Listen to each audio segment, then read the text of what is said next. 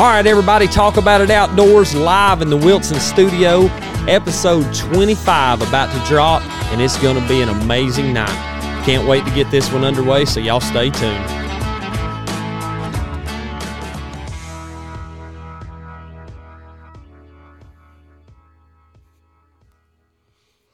All right, everybody, thanks for coming back and being with us again tonight. I can't thank you enough for tuning in. Nick, what's going on, brother? Good to have you back here with me, buddy. Not much, man. It's going to be a good night on this one. I know it really is, and I am pumped up like a basketball for it. I cannot wait to get it underway. Cody, you doing okay? Hey, I know you're excited. I really am. I am pumped up. I ain't seen you like this in a long time, buddy. I am really pumped up to get this one underway, and without further ado, I'm going to go right into it. And for everybody out there listening, I want you to just take a moment, and I want to paint a picture for you as you sit there and listen. So take yourself a break and imagine you're in the year 1979. The frost has laid a euphoric scene as the sun is cresting the horizon. A beautiful sight to behold in itself, and enters one of the most glorious animals to ever grace the eyes of man, a white-tailed buck. In this moment, Mr. Don Higgins squeezed the trigger of his grandfather's Remington 12-gauge shotgun, and as the life of that majestic nine-pointer was past, it was forever cemented in his heart by the great creator of all, and the Lord ignited an unwavering passion for the animal that lay before him. Mr. Don Higgins, welcome to Talk About It Outdoors. Wow, what an introduction. Thanks for having me, guys. I'm honored. Yes, sir. Well, it's definitely our honor and privilege, going back through some magazines I found in my dad's basement. He's moving, and I was going through some of his old stuff and found some whitetail magazines from years past, and I'd read those magazines probably for the last 25 years, and I had read a lot of stories, and as I told you on the phone the other day, I didn't really realize that I was reading, stories from a man that I was going to be talking to on the phone. I'm 34-year-old now, and to get to read and those stories as a kid and imagine myself in those scenes, and then to get to talk to you on the phone, it was definitely an honor and a privilege, and it is so tonight to be here with you. Well, thank you, Alex. I mean, this is what I live for. That scene you described there in the opening, when I walked up on that 9-point buck as a 16-year-old kid, my whole world changed. God lit a fire in my heart for whitetails. It just grows hotter with each passing season. So, man, I'm honored that you young guys look up to me. Well, and it's more about looking up to a figure that's you don't really paint yourself in the public light and promote yourself as a hunter. You promote yourself more as a conservationist of the game, and your studying of the whitetail population in the Midwest and throughout the United States, and what you've done for the conservation side will never be touched by anyone else as far as I'm concerned. And it's been something that's really done my generation a lot of good by getting us out there and being able to still chase these games 40 years later after you taking that buck. So that's definitely owes you a debt of gratitude for that. Well, thank you. I appreciate you recognizing that, I'm a little different than most deer hunters in the public eye. And, I give appreciation to the Lord and credit to him for all the blessings that come my way. And I've tried to be a good steward of the resource, and that's what I preach. And, I've never been in it for the fame or the glory. It's just, if I had, my dream day is just to be out in the woods by myself chasing big deer. Now, when did you start, I guess at 16, you really got into the hunting side. When did you really get into the side of it with the conservation efforts, with the food plots and the real world wildlife products? When did that really get started for you? Well, it's a long story. I mean, I've always dreamed of making my living somehow through deer hunting. And, I just thought way back at the beginning, I wanted to be an outdoor writer, and I thought to be an outdoor writer, you had to be an expert at what you was writing about. So I strived to be the best deer hunter that I possibly could. And, along the way, God opened different doors, and when he did, I didn't walk through them. I kicked the hinges off the door and I ran through them. Oh, that's awesome. So, yeah, and in 1979, 1996, North American Whitetail gave me an opportunity to publish my first article. And the 25th anniversary of that article will be this coming August. So, I've been writing magazine articles for 25 years, and then I started Real World Wildlife Products, a seed company.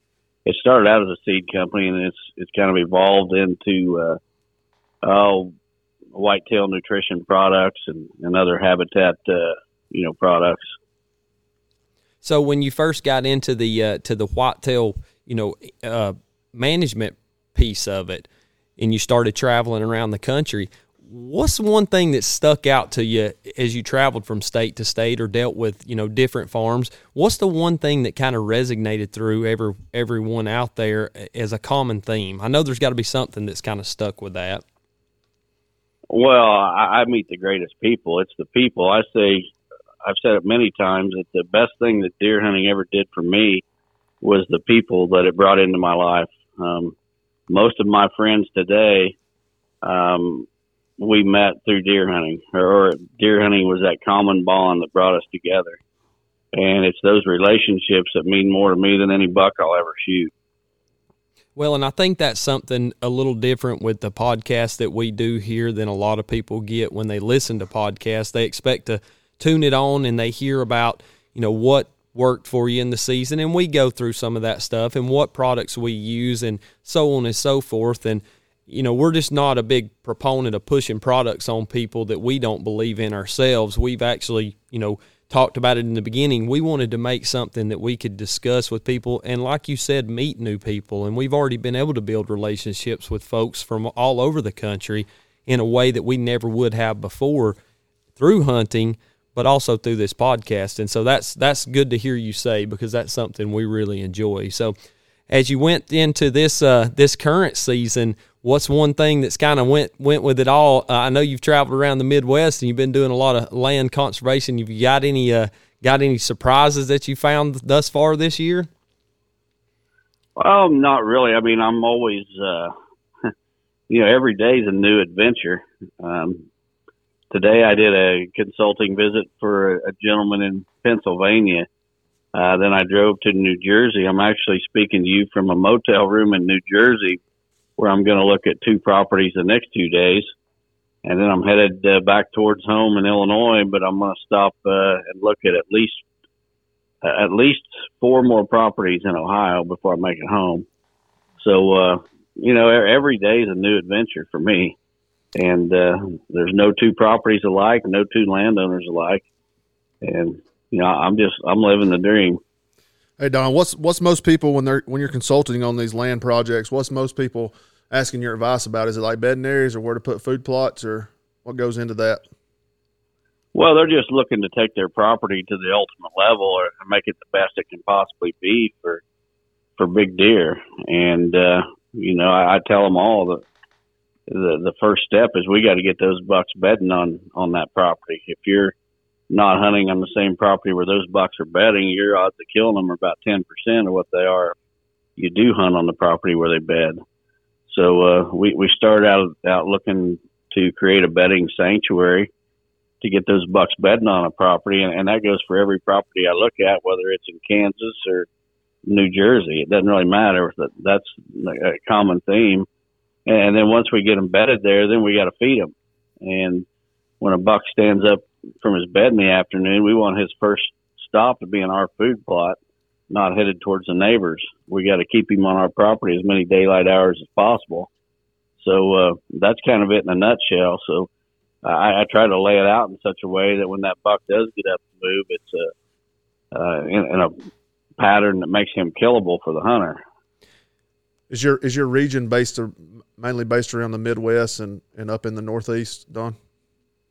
Yeah, it primarily is. I've avoided the Southeast, although I've gotten several opportunities or invitations to consult on properties down that way. But, I feel the whitetail is a very adaptive animal. He adapts to a wide range of terrain and climates.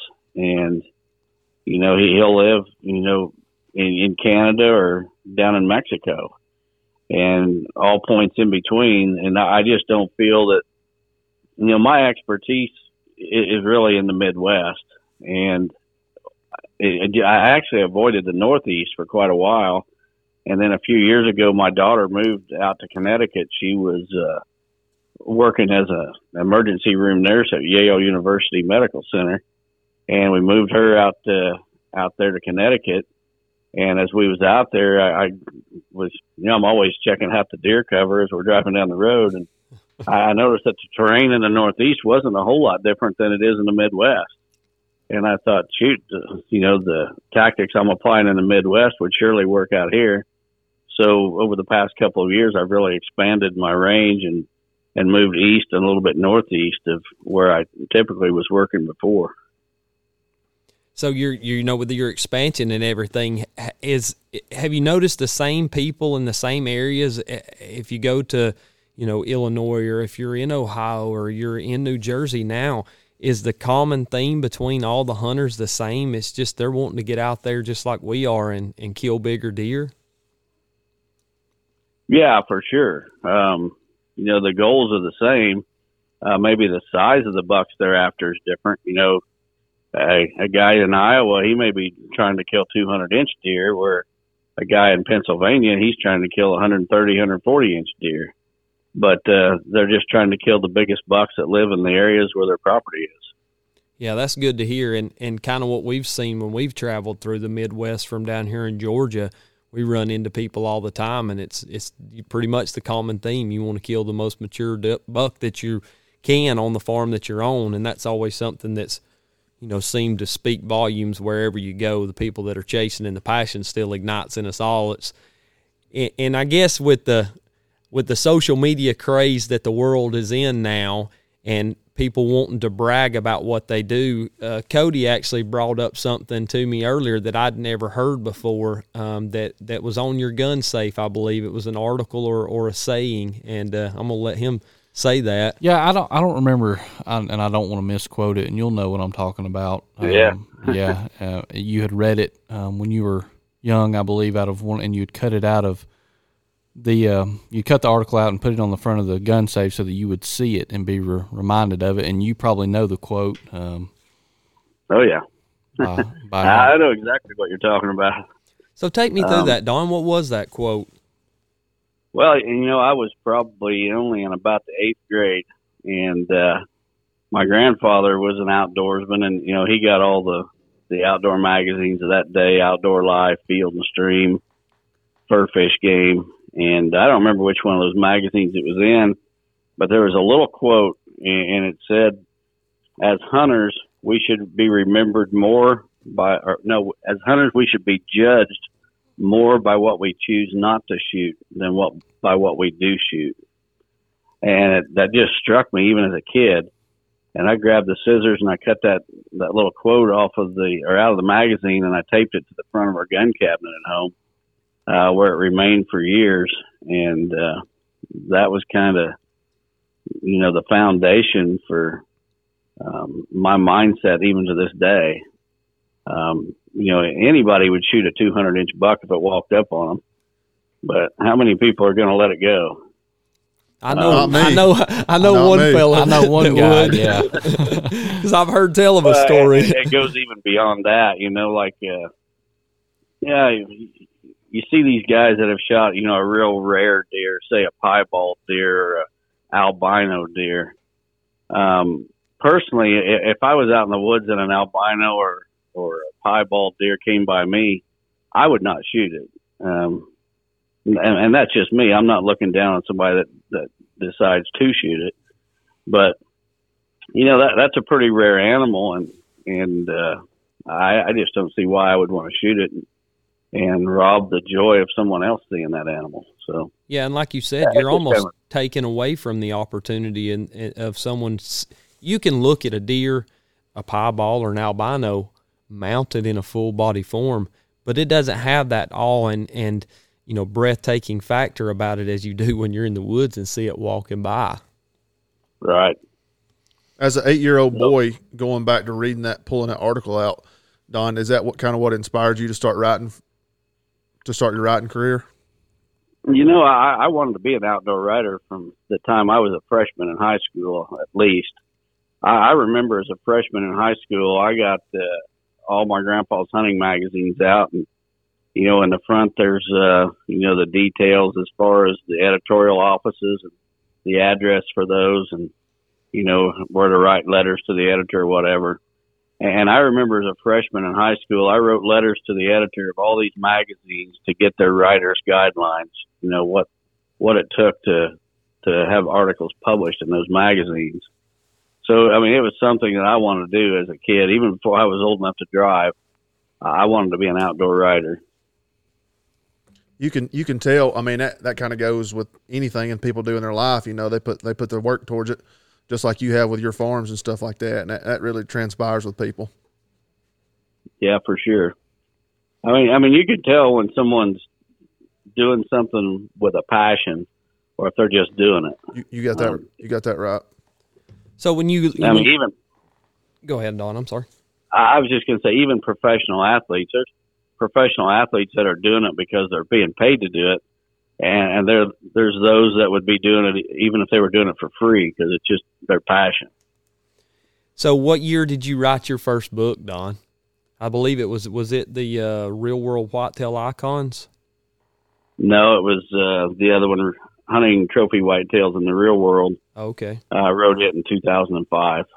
Now, had you pretty much used your, I guess, years of experience to write that book in one moment, or had you compiled those notes over a number of years when you wrote that first book? No, well, this is kind of a long story, but so I'd wanted to write a book. I mean, by that time I'd had articles published for about 10 years, and every article that I'd written, they get edited to some degree. Some of it's for grammar, but some of it's for political correctness. I'm going to call it like it is. I'm not at all politically correct. Yes, I just say the truth. Yes, sir. And, so all my articles, they get edited a little bit. I want to see those before edits. Yeah. Well, in 2004, I shot my first 200-inch buck. And the day I shot it on an evening hunt, and the next day, a conservation officer showed up at my house. And to make a long story short, I was accused by a neighboring landowner of trespassing, and which I was not. And DNR actually confiscated that buck from me. And I ended up getting an attorney, going to court and getting the buck back. But there were so many rumors going around the local community. And at that time, even, social media was just starting, but the email craze was going nuts at that time. Instead of people making a Facebook post, they would forward emails to all their buddies and such. Yeah. And so I'd had that buck confiscated, and the state had possession of it for 34 days. During that 34 days, there was just all kinds of rumors going around about, why my buck was confiscated and stories behind it and this and that. And once I got it back, I decided I was going to set the record straight by writing a book about the whole experience, and also not just about that buck, but, kind of a how-to article or how-to chapters, and just a lot of different things regarding deer hunting and the way I saw things. Yeah. So now, when they took that buck from you, Don, was it a deflating? I'm sure it was deflating. And was it? Did you know you would get it back when they took it, or did you have kind of a fear that you may not? Well, I actually wasn't sure, and it was pretty devastating, really, because I thought I would never write another article again. I thought I was going to be dragged through the mud, and my name was going to be destroyed and tarnished. And a good friend of mine, right after the buck was confiscated, he went over and paid a visit to the landowner behind the whole ordeal. And this guy and him got in a screaming match, and the guy told him, quote, "He thinks he's such a big shot writing these magazine articles, I'm going to knock him down a notch or two."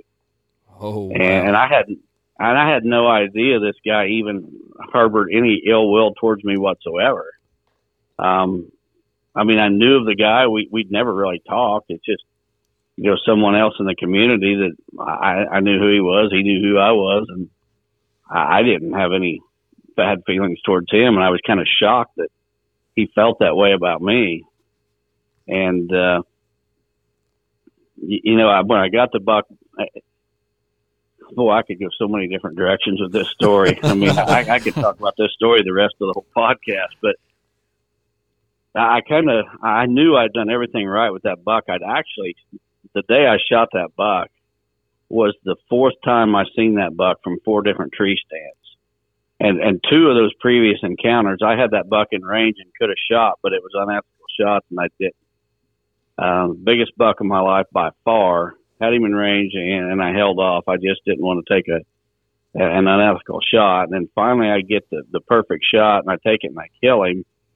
So I did everything not only legal, but I felt I did everything ethical too in the taking of that deer. And then the deer was taken from me, and I almost felt like I was being tested, like God was allowing me to be tested.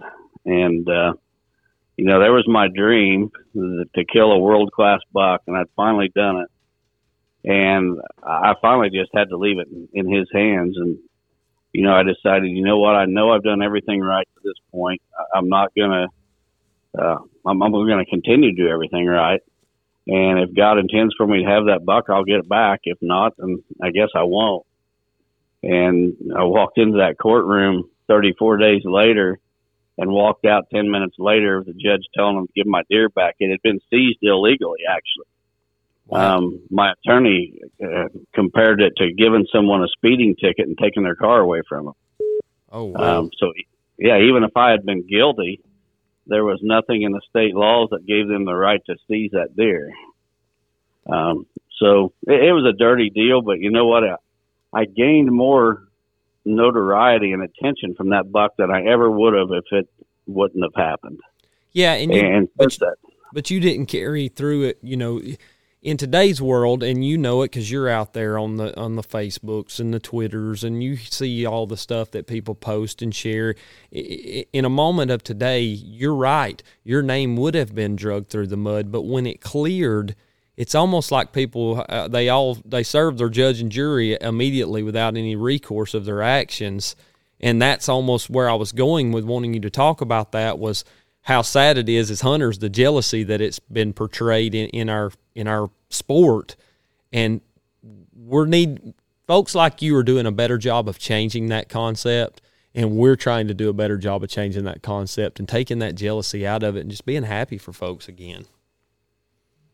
Well, and I don't think it's just hunting. I think it's today's society. Absolutely. People just hate success, and I've had it described to me a couple different ways. As you're climbing that mountain towards success, everybody's cheering for you. But once you get on top, then everybody wants to knock you off.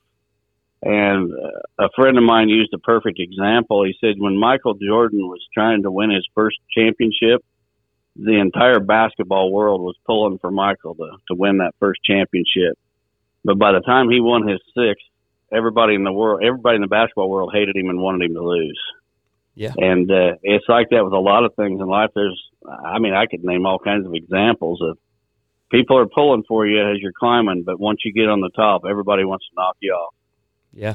And it's almost the people that find that success at the top and how they handle it. Just like with you, you said you put it all in the Lord's hands to get that buck back, whether you did or whether you didn't. You were willing to accept that fate because it was in God's hands. And I think that's something that a lot of folks need to take, and put into their lives a little more, because if they'd do that a little bit more, they'd get a lot better off at the end.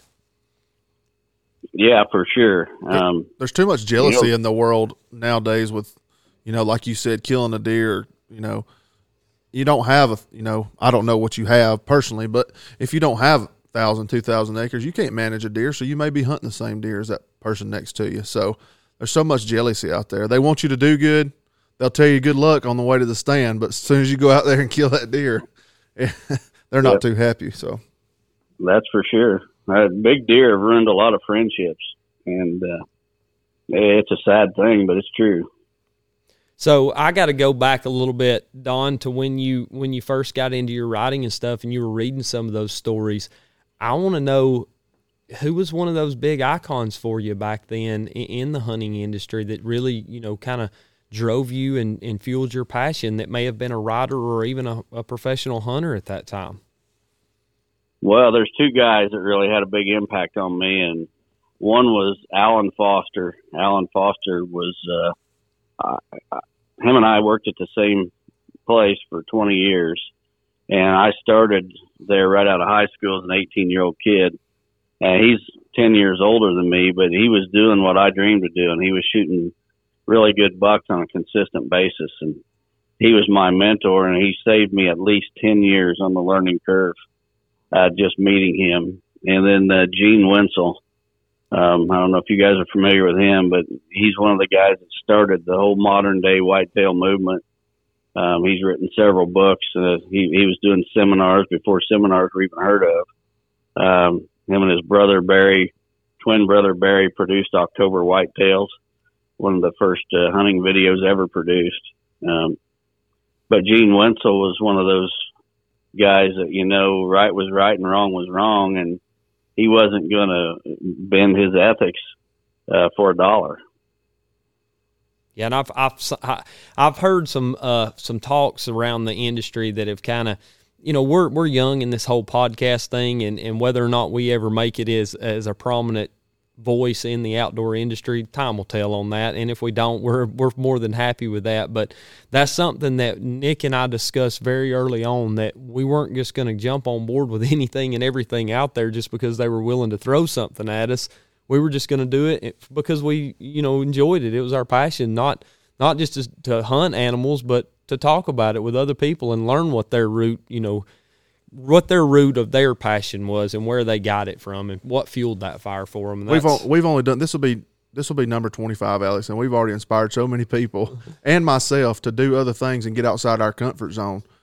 And this is outside of my comfort zone by a long shot. So like Don said, you get outside of that and you put your work into it, and it'll come. So Don, back sure. to when you was a kid, you made mention of your grandpa hunting. Was he the first one that really got you into the hunting? I think I was born with it. I think you're either born with it or you're not. That desire just, I'm not sure that one person can instill it in another. But I had the keen interest in the outdoors, and so did my grandfather. But I've met a lot of guys that they're the only hunter in their family, and their father didn't hunt, their grandfather didn't hunt it. They're the first one. And then I've met a lot of guys my age who have kids that have no interest in it. Even though the father is a very avid hunter and has been since the child was born, the child just never picked it up. So I almost think that you're either born with that desire or you're not. Yeah, and I'll touch on that. I believe that's why it's so hard to describe the passion to somebody who's not into the outdoors. Even people you try to get into the outdoors, it's really hard to touch on and get somebody to understand the passion if you're not, like you said, born with it, just running, coursing through your veins. Well, I think one of the biggest mistakes the hunting industry today makes is they try to recruit hunters.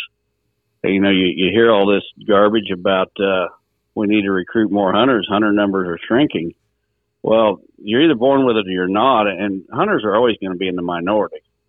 And some of the people that we've recruited, if you just look at the hunting industry today, we got, young girls showing skin just to be on a pro staff of some company, or the hunting industry has really been, I don't even know what the right word is, prostituted almost. Yeah, absolutely. It's not what it's about anymore. Takes away from those old campfire talks you had with Grandpa when you're sitting around after supper and learning what he had done the last 40, 50 years, whether he's working or anything else, and it makes it want to be a popularity contest almost.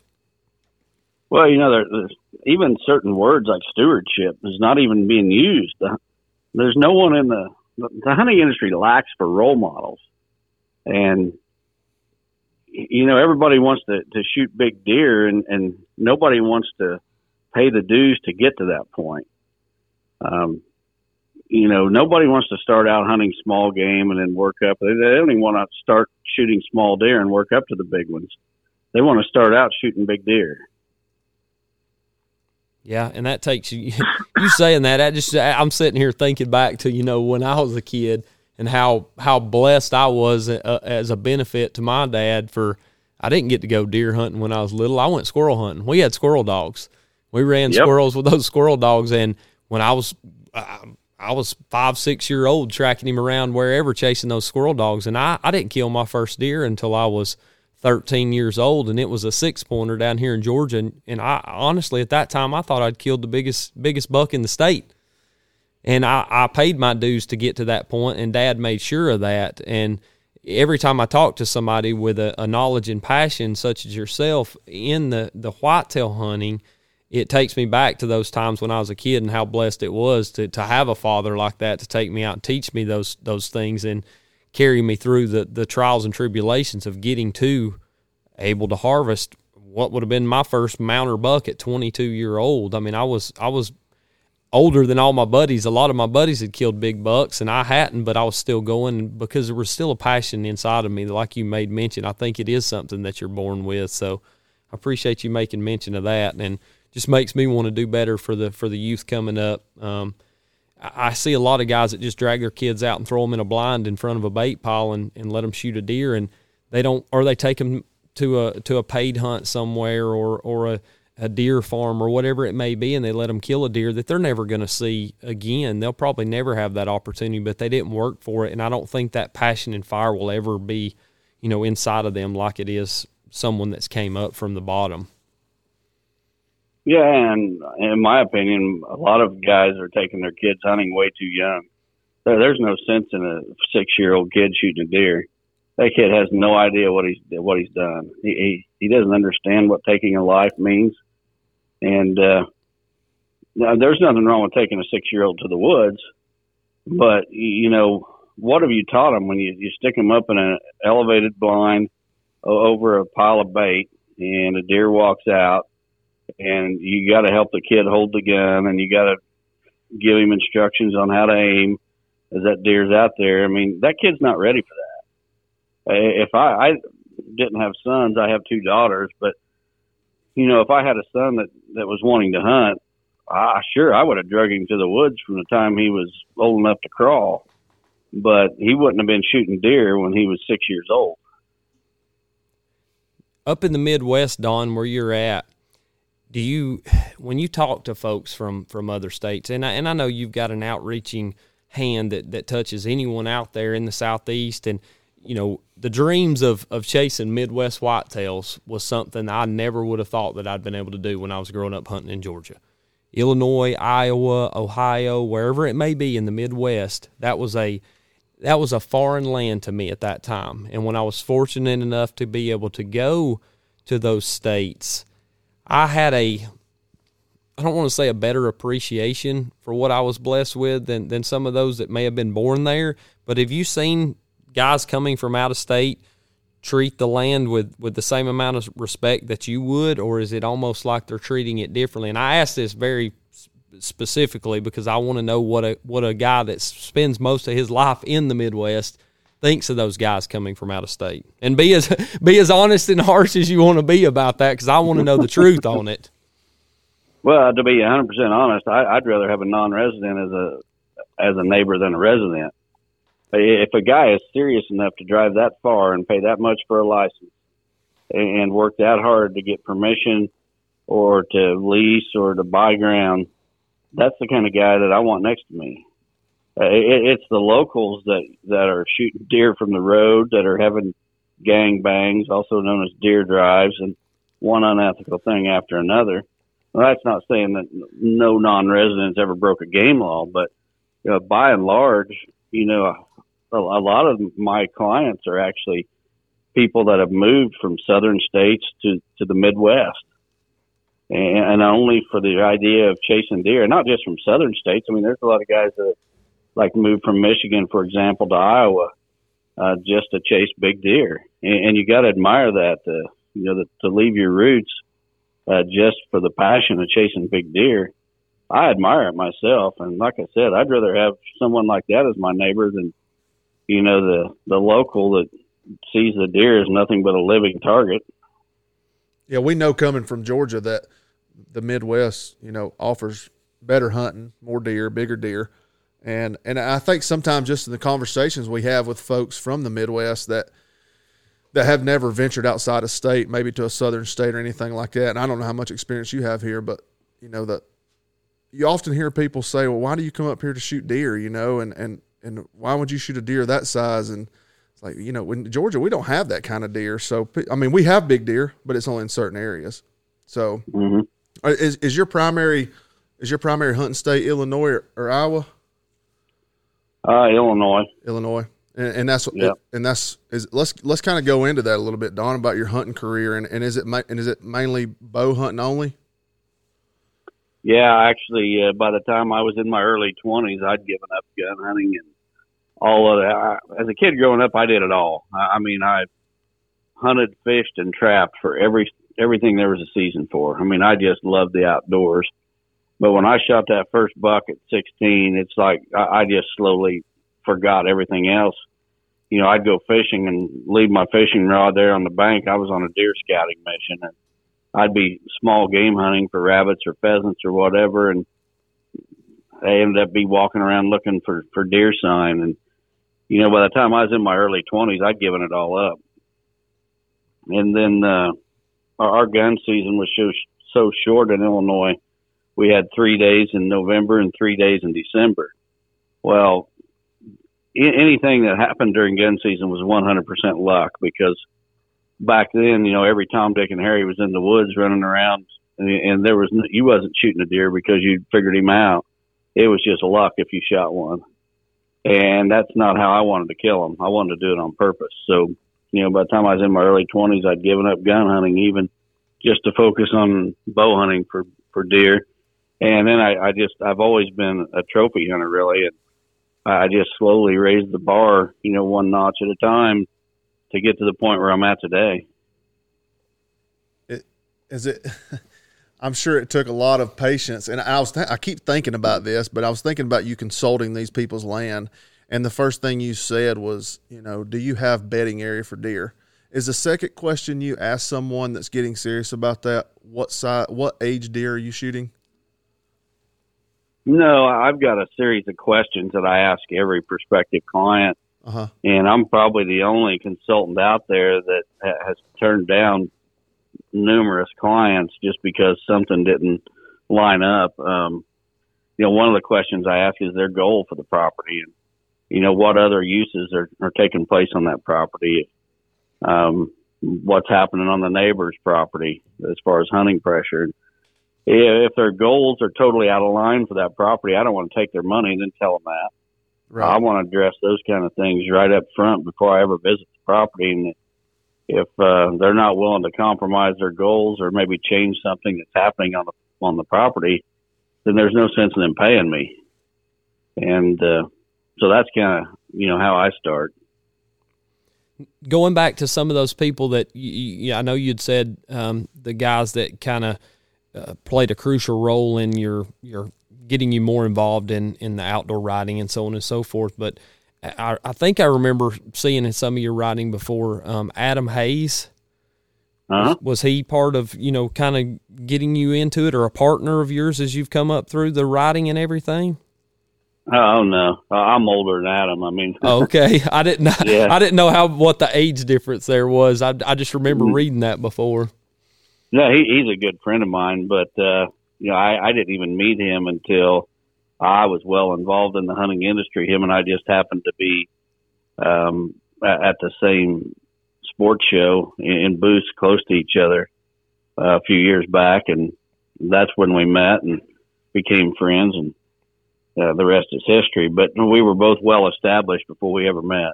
Gotcha. Yeah, and Adam's killed, so he's had some pretty dynamic deer harvests in his career as well. Yeah, for sure. I mean, he knows what he's doing. There's no doubt about it. I want you to take me, Don, on a little journey that I guess it'll kind of enlighten some of the listeners out there to some of your writing.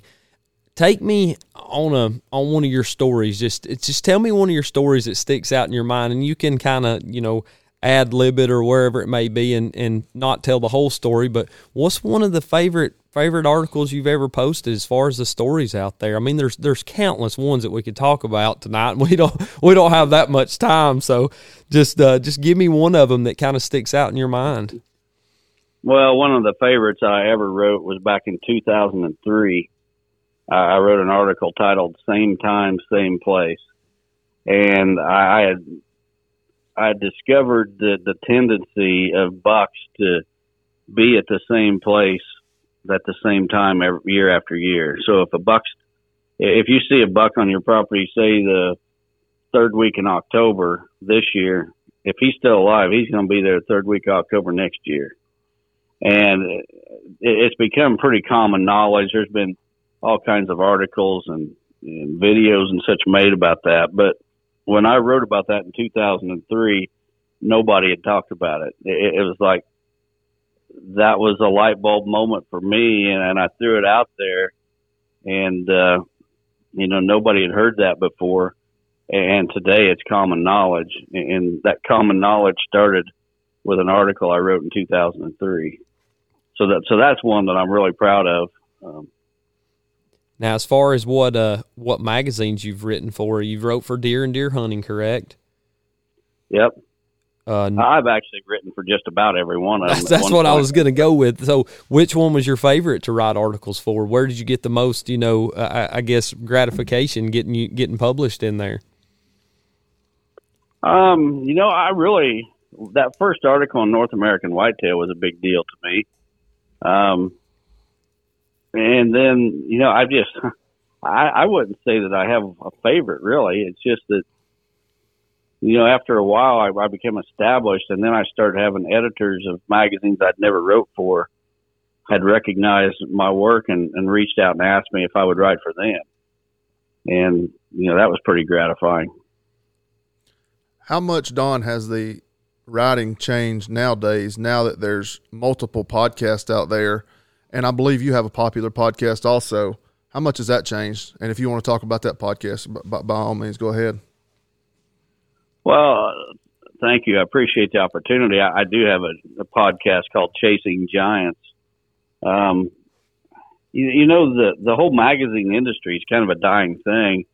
The internet's kind of replaced print material, magazines, newspapers, whatever. And, I don't think they'll ever go away completely, but I just can't see print media expanding from where it's at today. Do you think you share the same stuff on your podcast that you may write in a magazine? Oh yeah. Yeah. I figured you did. Yep. Mm-hmm. Is it put forth with the same passion though, Don? I think it's where Nick was getting at with that. I mean, I know you're a passionate guy in the hunting, anything you do. I don't want to just pinpoint it down to hunting, but do you get as much, passion out of putting it down in words when you're speaking? Because I find it so hard. You can talk and tell stories, but it's almost like when you tell a story, you don't get to put yourself into that position as a listener as you do a reader, in my opinion. Yeah, I mean, I enjoy writing probably. I mean, it fits my personality better. I'm just not I had to really work to be a public speaker. And if you really knew me, I'm a pretty quiet guy. I mean, my convictions run deep. When I do open my mouth, I'm saying what I feel in my heart. Yes, sir. And you can tell when you speak and anything you do that's the truth. Well, I do the same with my writing, and that's why most of my articles get edited. I just speak the truth, and some people don't want to hear it. But, I don't know how much the speaking thing really affects the writing. Boy, that's a tough question. Yeah, and I when I say that, I guess it's coming from someone that grew up 30 years ago, or let's say 25 years ago, learning to read. We didn't have social media. We didn't have the internet. We didn't have those outlets. And so when you were sitting at home after school or in class when I was supposed to have been studying math and I was reading a book, it kind of, I was able to put myself in a deer stand in Illinois on October the 28th on a frosty morning, watching, deer walk around. And when I read or I see a video, I don't get that same placement of myself. I don't get to imagine that moment because it is a visual moment. I'm not able to say, hey, that's me sitting in that tree, because it's not me sitting in it when I'm seeing it with my eyes. Mm-hmm. Yeah, I agree 100%. There's something about, I like to read as much as I do. I mean, I don't even hardly watch videos, to be honest. I watch my own just to make sure that it's portraying what I want to portray before it's ever released. But to watch other people's videos, I just don't do it. I mean, somebody would have to almost shoot a world record buck for me to watch it. And that's not an insult or a slam to anyone. It's just not my thing. Yeah, and I think that's one reason that I enjoy watching, the videos that you have put out, because you can just tell your humble approach and the way you explain. And yes, it's a video and you're getting to visualize it, but there's a lot of cutaways of you, talking and really describing, the thoughts and everything that went into the planning and the history of the deer that you're hunting. And it's not just, an intro, you in a deer stand shooting a deer, and then an outro with you, holding it up and let's measure it kind of thing. Yeah, I think the videos have made the kill too important, and they've taken away from the journey that takes you to that kill. And I've tried to downplay the kill in my videos. In fact, if you got to see the video of Joey, the second buck I shot this year. I did. I mean, I don't even have a kill shot. I don't even have footage of that deer. Oh, I thought it was the video producer, Steve Shields, a good friend of mine.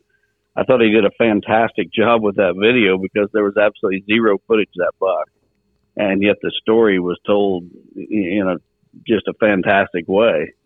And the kill was never the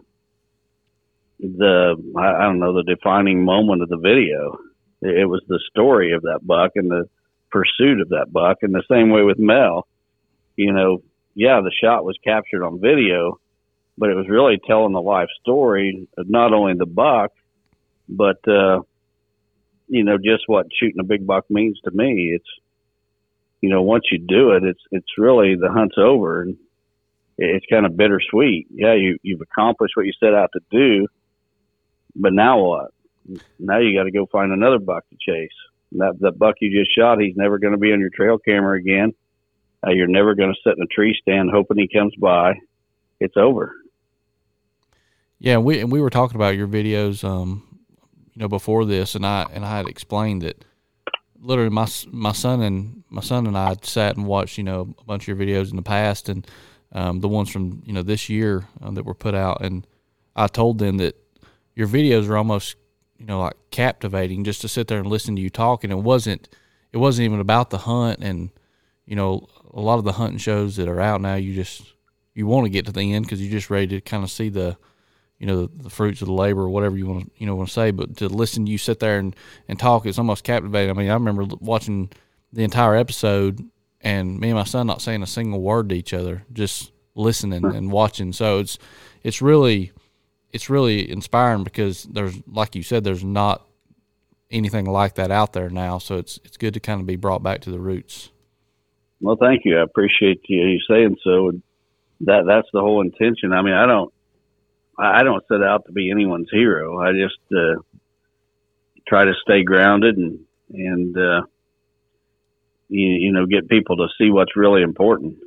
That time you spend with family and friends is way more important than that buck you're chasing. And I don't know if you guys ever seen the video where I was giving a seminar at a church in Illinois, and it was recorded. And the message. Yeah, I've got all these big bucks on my wall, but there's a lot of things that are way more important to me than them deer. And when you think about it, you shoot a giant buck, that buck means more to you than it does anybody else on the planet.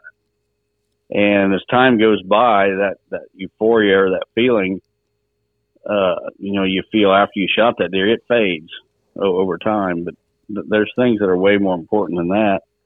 And I just try to get deer hunters to recognize that and appreciate it. Don, you've killed some beautiful deer, big deer, and I know you're not the type of man to want to be talked about like that, but would you mind to share some of those stories of some of those big deer? And how many deer do you have over 200 inches, if you don't mind? I've got 3 over 200.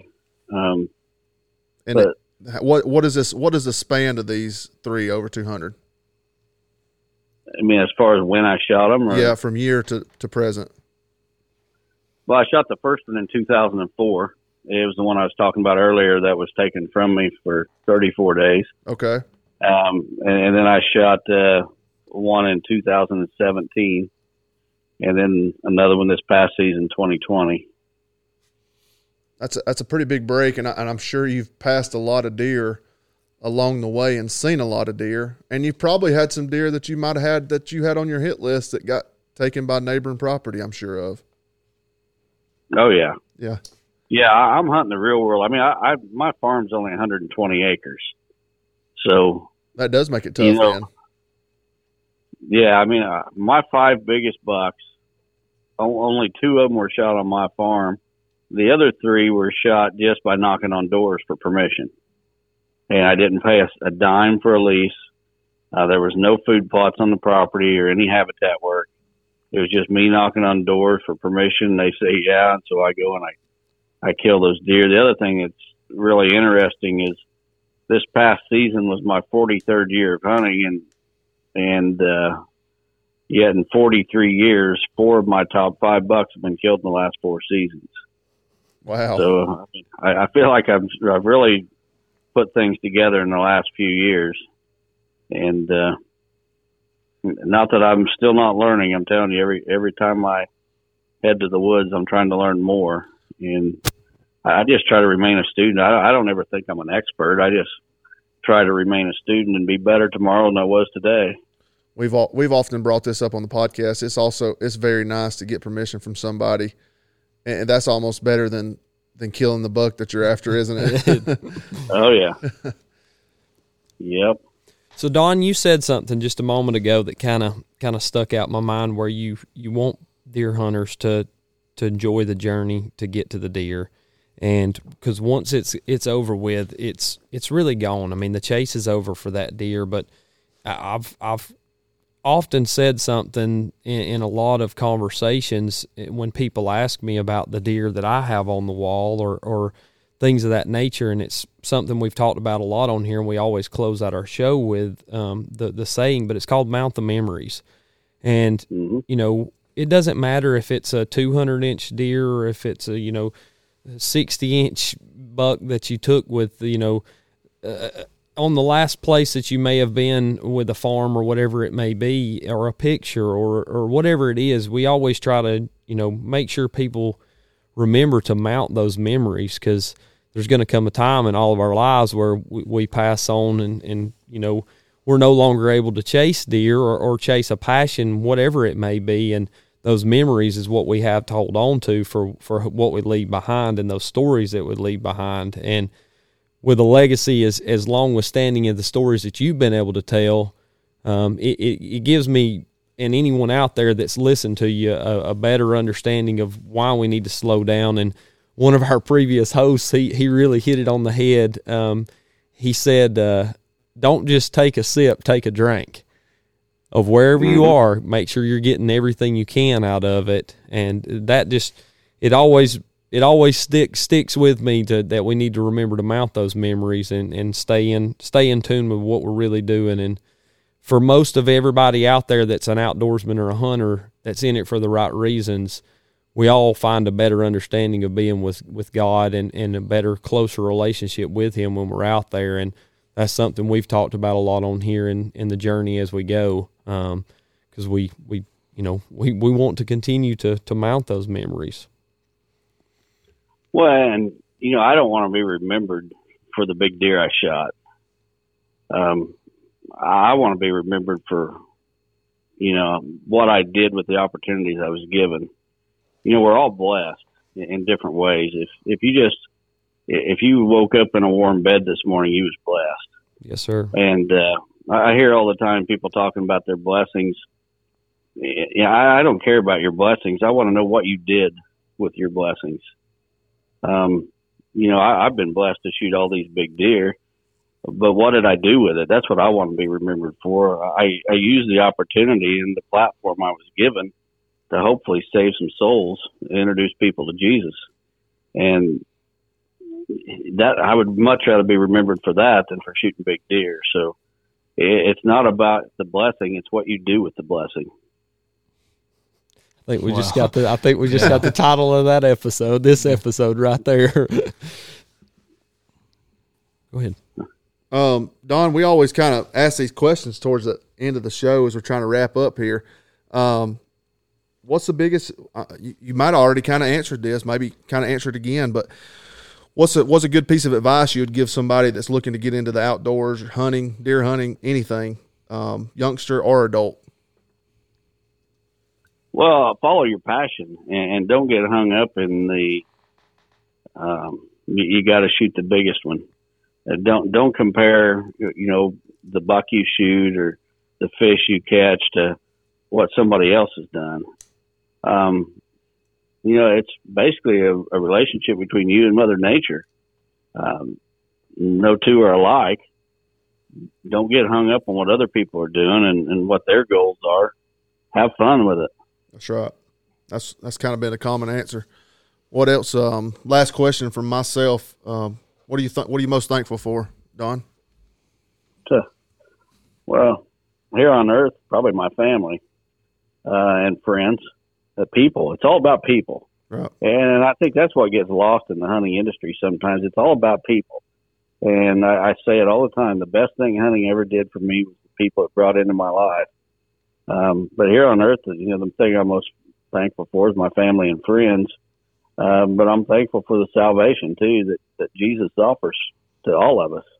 Amen. That's a perfect answer. Right? Yeah, it is. It absolutely is. And that's kind of the path that we kind of go on, Don. And when we talked about this, and we kind of strive for that, and that's what we want. And I think as long as we keep that in this podcast, it'll continue to grow. And like Alex said before, we're not looking for anything out of this but touch someone. So, and with someone like you coming on and this platform for us to share, it has been an honor to talk to you and for you to come on and share those stories that you have. So, well, I sure appreciate you guys having me, and you guys are doing fantastic. And I can just tell you, when we started Chasing Giants a little over a year ago, probably a year and a half ago, we had no idea how popular it was going to be, if we'd even be doing it a year later. But, God just continues to open doors, and there's no doubt He knows our heart. He knows my heart. He knows your heart. And if you're doing it for the right reasons, He's going to open the doors. He's going to use you. I believe in that 100%. Absolutely. Yeah. And like Alex said in the beginning, obviously you're very busy and you didn't have to take time out of your evening to come on and talk with us, but I much appreciate it. You're definite inspiration to me, and I know to a lot of people that have read your stuff and watched your stuff and listened to your podcast as well. So I just want to appreciate you for taking the time to come on this evening with us. Well, like I said, it's been my pleasure, and I'll come back if you want to have me sometime. Yeah, and as the boys said, Don, it was almost. I'll tell you and just be as frank and honest as I can be. I've thought about this episode since that evening you called me when Mr. Ray, and hats off to him and Chandler at Southeast Wildlife Innovations for really opening the door for me to get to speak with you on a personal level that evening at my building. I went back in the house and I told my wife, I said, "You're not going to believe who I just got off the phone with." And she said, "Who?" And I told her, and I went through it, and she's like, "I hadn't seen you this excited since the kids were born." She said, she said, "You're pumped up about this." And I was, and it was something I was definitely looking forward to. And you gave me exactly what I wanted you to bring to us tonight, is that we could sit here and tell stories about all the deer we've killed till the day is long. You can sit here and tell me about how to kill deer in the Midwest and what tactics you can use, and anybody can get that from anything that they read or watch your videos. But what I wanted more than anything else was for people to see and will from the man himself what Don Higgins was thankful for and where his appreciation comes from, because I really don't think people will get that in any other show, and that's what we try to do. We strive for that, and we strive to find that in everybody, because if one person listens to this podcast and they'll get down on their knees and offer up their devotion to God and give their soul to Him, we've done our part as stewards for God on this side, and that's awful reassuring for me and for anybody out there that's not found salvation. I pray that they do, because it will give you a better life and a better understanding of what you're here for. Yeah, absolutely. It just amazes me that anybody would get excited about talking to me, because I'm just a simple country boy. I'm telling you, I'm no different than the guy that lives down the road and drives a 20-year-old pickup and lives in a 100-year-old house. And I'm just a simple country boy, no better than anybody else. It just blows me away that anybody would think anything different. Well, it's very humbling to us to have someone like yourself, Don, and a couple other, all the guests that we've had, but a couple other ones that stick out in the spotlight that spotlight our eyes, and I'm not trying to boast you up again, but that's big to us, and for you to come on like that, to take your time, people just don't realize. I mean, this is what we enjoy to do, and like you said, you could sit here and talk whitetails all night. So,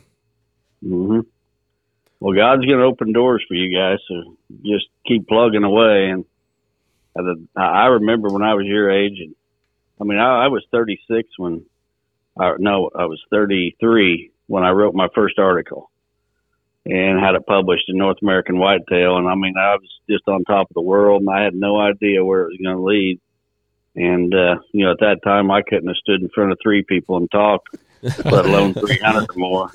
And, God has just worked on me in ways that's unbelievable, and He's going to do the same for you guys.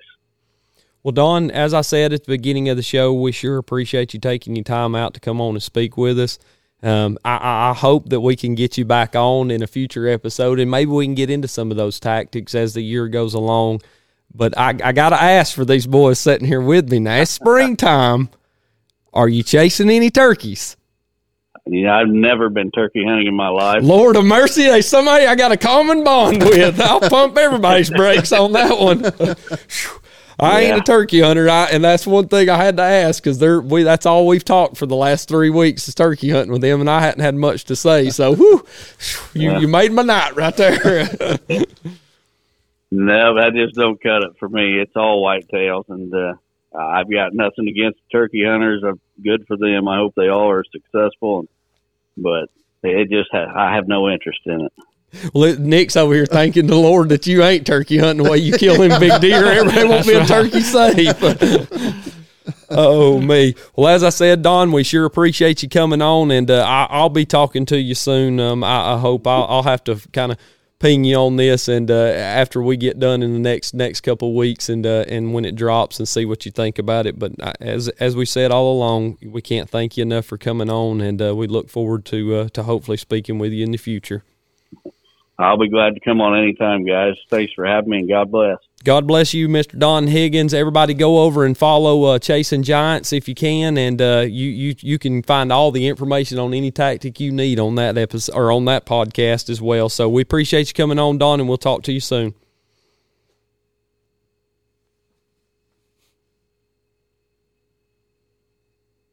All right, Mr. Don Higgins. I think he had already cashed out on us there, but that's fine.